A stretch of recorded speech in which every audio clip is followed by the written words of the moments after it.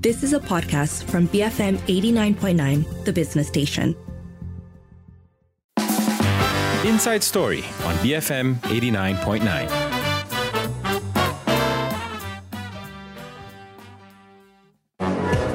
Is just coming up to 6:39. You're listening to Inside Story with Sharmila and Sharad, and we are joined in the studio today by Deputy Youth and Sports Minister Adam Adli, who will be speaking to us about how they plan to court the youth vote in the upcoming state elections, among other things. No. If you have questions for Adam, send them through. You can call 77332900, send us a voice note or WhatsApp 018-789-8899, tweet us at BFM Radio.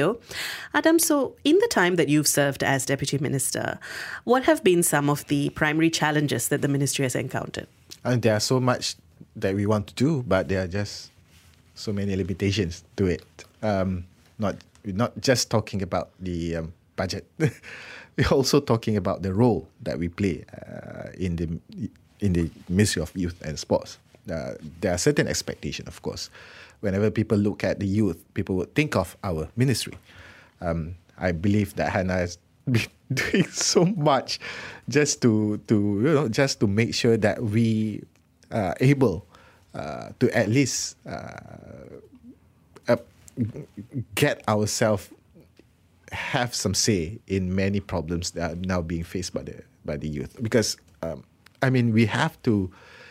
we have to understand that the problems being faced by the youth mostly will not be solved simply through initiatives or programs set by, say, for example, the Ministry of Youth and Sports, but mainly would always be about like what we've been discussing earlier.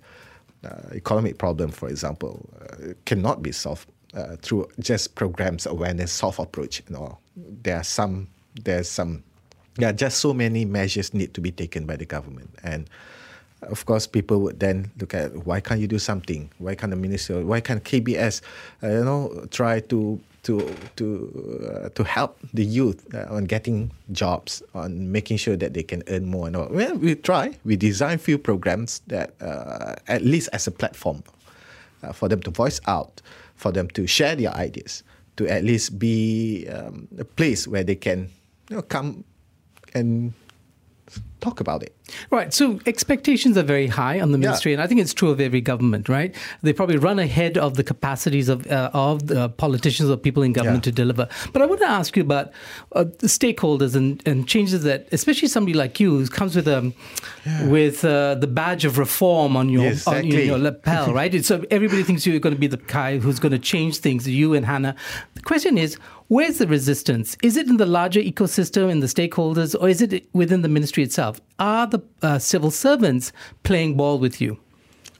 Well, that's not how we look at it. I think it's more on the role of the ministry itself, which area that we can do something, what kind of reforms that can be implemented. I mean, we can always try to do so many things, but there are certain limitations to it. I mean, we can, like I said earlier, the most that we can do would be to design few programs when we can always try to bring up to the cabinet, say that we have some suggestions that we believe can help to alleviate mostly the youth and all. But at the end of the day, it will not be up to us as it comes to implementation part of it. Most of the time, it will not be us. So we can be the channel. It's good that at the end of the day, most of the bigger reforms that we need to see, we have to really rely on a much more senior ministries. I'm not complaining. What I'm saying is that this is the limitation, and so we are trying to make do with what we have.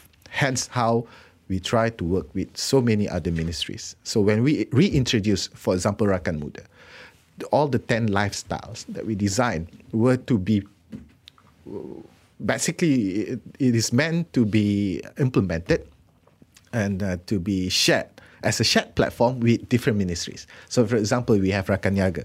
So this is where we can bring in say, for example, the Ministry of Economy or even KUSKOP and all. So if we were to design programs like Rakan Demokrasi, this is where we can bring in maybe PMO and all, so that we can start working and lay some foundation on the reforms that we want to see. And with the help of few other ministries, so we hopefully can be implemented. So that's where the challenge is normally. The limitation of it. Not complaining, but we say there are certain limitations that we have to be creative around the way. So speaking of limitations, let's look at the political landscape. Right now, you've spoken in the past about the need to end political rivalries within the different youth wings under the unity government. Yep. And you say that these rivalries have gone on for decades. How has it been to share a stage and platform with these former rivals? And what has some of that collaboration been like? It's been, quite honestly, it has been very eye-opening. To me, it's true what they say, that you have to learn about your surroundings before you can really judge everyone. And now we are working closely with at least with the Pemuda Barisan Nasional, for example. I mean, most of us will work with them at this level. We are working mostly with them. We have differences, of course. We acknowledge. We're not saying that just forget about it as if it has never happened. We learn from the experience. We learn from what we had to go through in the past. And then we try to make a better tomorrow. So now we have new friends. Now we are sharing the platform. We are now sharing the same interests. We are now sharing the same agenda. Who are we to say that, well, we cannot rely on getting, we cannot rely on getting Pemuda UMNO, for example, to pick up on the reform Sanja. I think for the past few years, we have seen some changes, especially among most of the young politicians in this country, regardless of whatever political background they're coming from. So why not we try to encourage it rather than just to downplay it, rather than just to shut it down and say, no, you're not someone who can speak about reform. Why can't we just encourage them? Okay, come, let's learn from each other. Maybe you have a better approach. Maybe we have a better ideas on certain things. Let's compare notes and let's see how and what we can do about it. I think that will be the current spirit when it comes to working together. I think it's not saying that we do not have any other options. I do not want to hide behind, we have no options. We have to work together. There's no way out of this. No, I think this is our choice. The choice is, rather than just to continuously, being stuck with what we had, why not we just, start something new. We always said new politics. So maybe this is also part of the new politics. We'll continue our conversation after this with Deputy Youth and Sports Minister Adam Adli. Send your thoughts or questions for him through. You can call us, you can send us a voice note, you can WhatsApp us, you can tweet us, and keep it here on Inside Story, BFM 89.9. Become fabulous millionaires. BFM 89.9. It is 6:48. You're listening to Inside Story with Sharmila and Sharad, and we are joined by Deputy Youth and Sports Minister Adam Adli, speaking to us about both his ministry as well as the upcoming state elections, what the party hopes to achieve. If you've got questions, send them through. We do have a question that's come in from Mizi, who wants to know, is the MOE's action plan in sync with the Youth and Sports Ministry and vice versa? It would be counterproductive if the jigsaw pieces don't come up with a coherent picture. There would be no synergy. Exactly. This may not be the best example contextually, but let's take, for example, one of many things that we have done in the past few months. One of which that I'm particularly very fond of would be how we managed to have a very good meeting where we formed a high-level committee on sports development, where we get the MOE, MOHE, even the KKM, KDN, and everyone to be on board. Let's say that, okay, now we must have a broad policy on sports development, because when we say sports development, it's not only about obtaining gold in Olympic or getting our Harimau Malaya to play in the World Cup, but we are talking about, to level human engineering as well, to have a healthier Malaysians. So for the first time since 2004, if I'm not mistaken, now we are able to sit together, talk to each other, and address the problem with each other. So this is where we managed to solve few problems. For example, Sukan Tempur, the martial arts, has been one of the main contributors, especially in international games. But in school, it's not being considered or being classified as sport. It is being classified as Badapi uniform. So it's not being competed among schools through the MSST, the Malay Sukan Sports Council. So now we reclassify it as sports. So it took us. So it takes that kind of collaboration between ministries to help in what may not, in this kind of policies. So I believe, yes, by working together, by having active collaborations with different ministries, we will be able to achieve more, especially in addressing, like, for example, what we've discussed earlier, economic problems faced by the youth. We have to work together. We cannot work in silo. There's no way. We cannot solve it alone. We can only have ideas, but the implementation of it, the ideas and all, will come from the collaborations with all other ministries. Now, when you're in the Ceramah circuit, the next 2 weeks, we're going to be seeing the campaign period, right? What is the narrative you're going to be giving to young people to attract them? We know Pakatan holds mostly in both the older and younger demographic. Barisan Nasional, not so much. In fact, it flips over. They're very attracted to the PN message. Yep. How do you counter this? Is it about jobs? Is it about education, quality education? Or is it about dealing with their identity issues? The question of Islam, the question about being Malay and entitlement. How do you address that? I believe in the third one. I'm not saying that. I mean, in terms of policies, when it comes to jobs, economy, and all, they're not dancing to that tune. The PN will never answer to that kind of questions. So if we can always touch on that. We can always remind people that we are here to basically to manage the country. We have clear direction.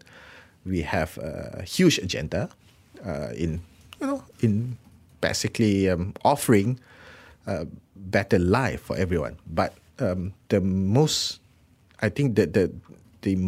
crucial items that we need to address, at least in terms of how do we counter the narrative from the other side, will still be about the identity, about how do we address racial and religious issues.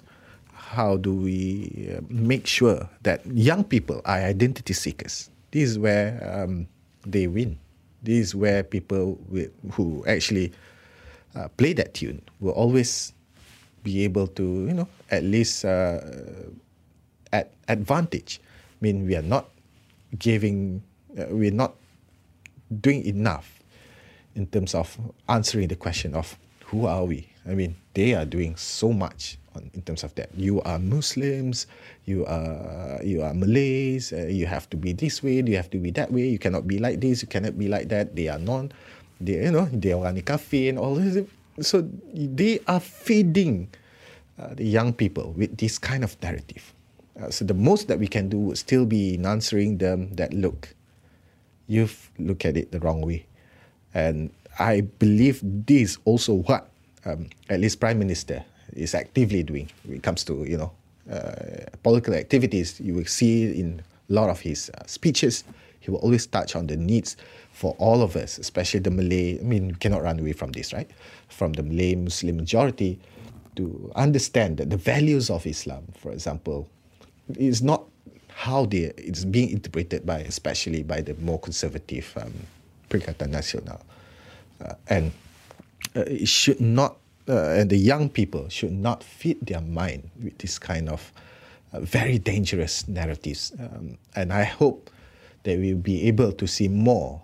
There are out there so many young people who are a bit more, moderate in terms of they have better understanding when it comes to religious matters, and very moderate in terms of their approach. These should be the people who we hope be able to come out and address this problem, address this issue. We have a question from a listener, Dahlia, who asks, what would you say to people who are calling you a sellout for moving away from activism and into government that some people think is compromised? Do you feel that you're less able to speak out now about the things you believe in? I think I've made a choice. I've made a choice the moment especially when the moment I contested in the election. I've made a choice. But not saying that I have to, I have to 100% turn into a different person. The approach will be different, of course. I think it'll be very dangerous if you have a loose cannon in the government to assume a responsibility like a deputy minister, because deputy minister's role is very unique. You are not there to be yourself. You are there to actually help and be the supporting entities for the government's policy and for the ministry's policies. You have to be able to help and understand and push for what your minister is doing, the agendas of your ministry and of course your minister. So it's very dangerous to have loose cannon to play that kind of role. I mean, I myself I do have. I'm ketua. Like for example, my experience as Ketua Angkatan Muda Keadilan, the youth chief. I would not want my deputy to be a loose cannon that I would have to be worried about. This one thing. So yeah, I think it's not so much on the. Maybe people would look at me as a different person because, I'm no longer out there. Going in something. Now I made a choice to play a different role. But I do hope that it takes some time.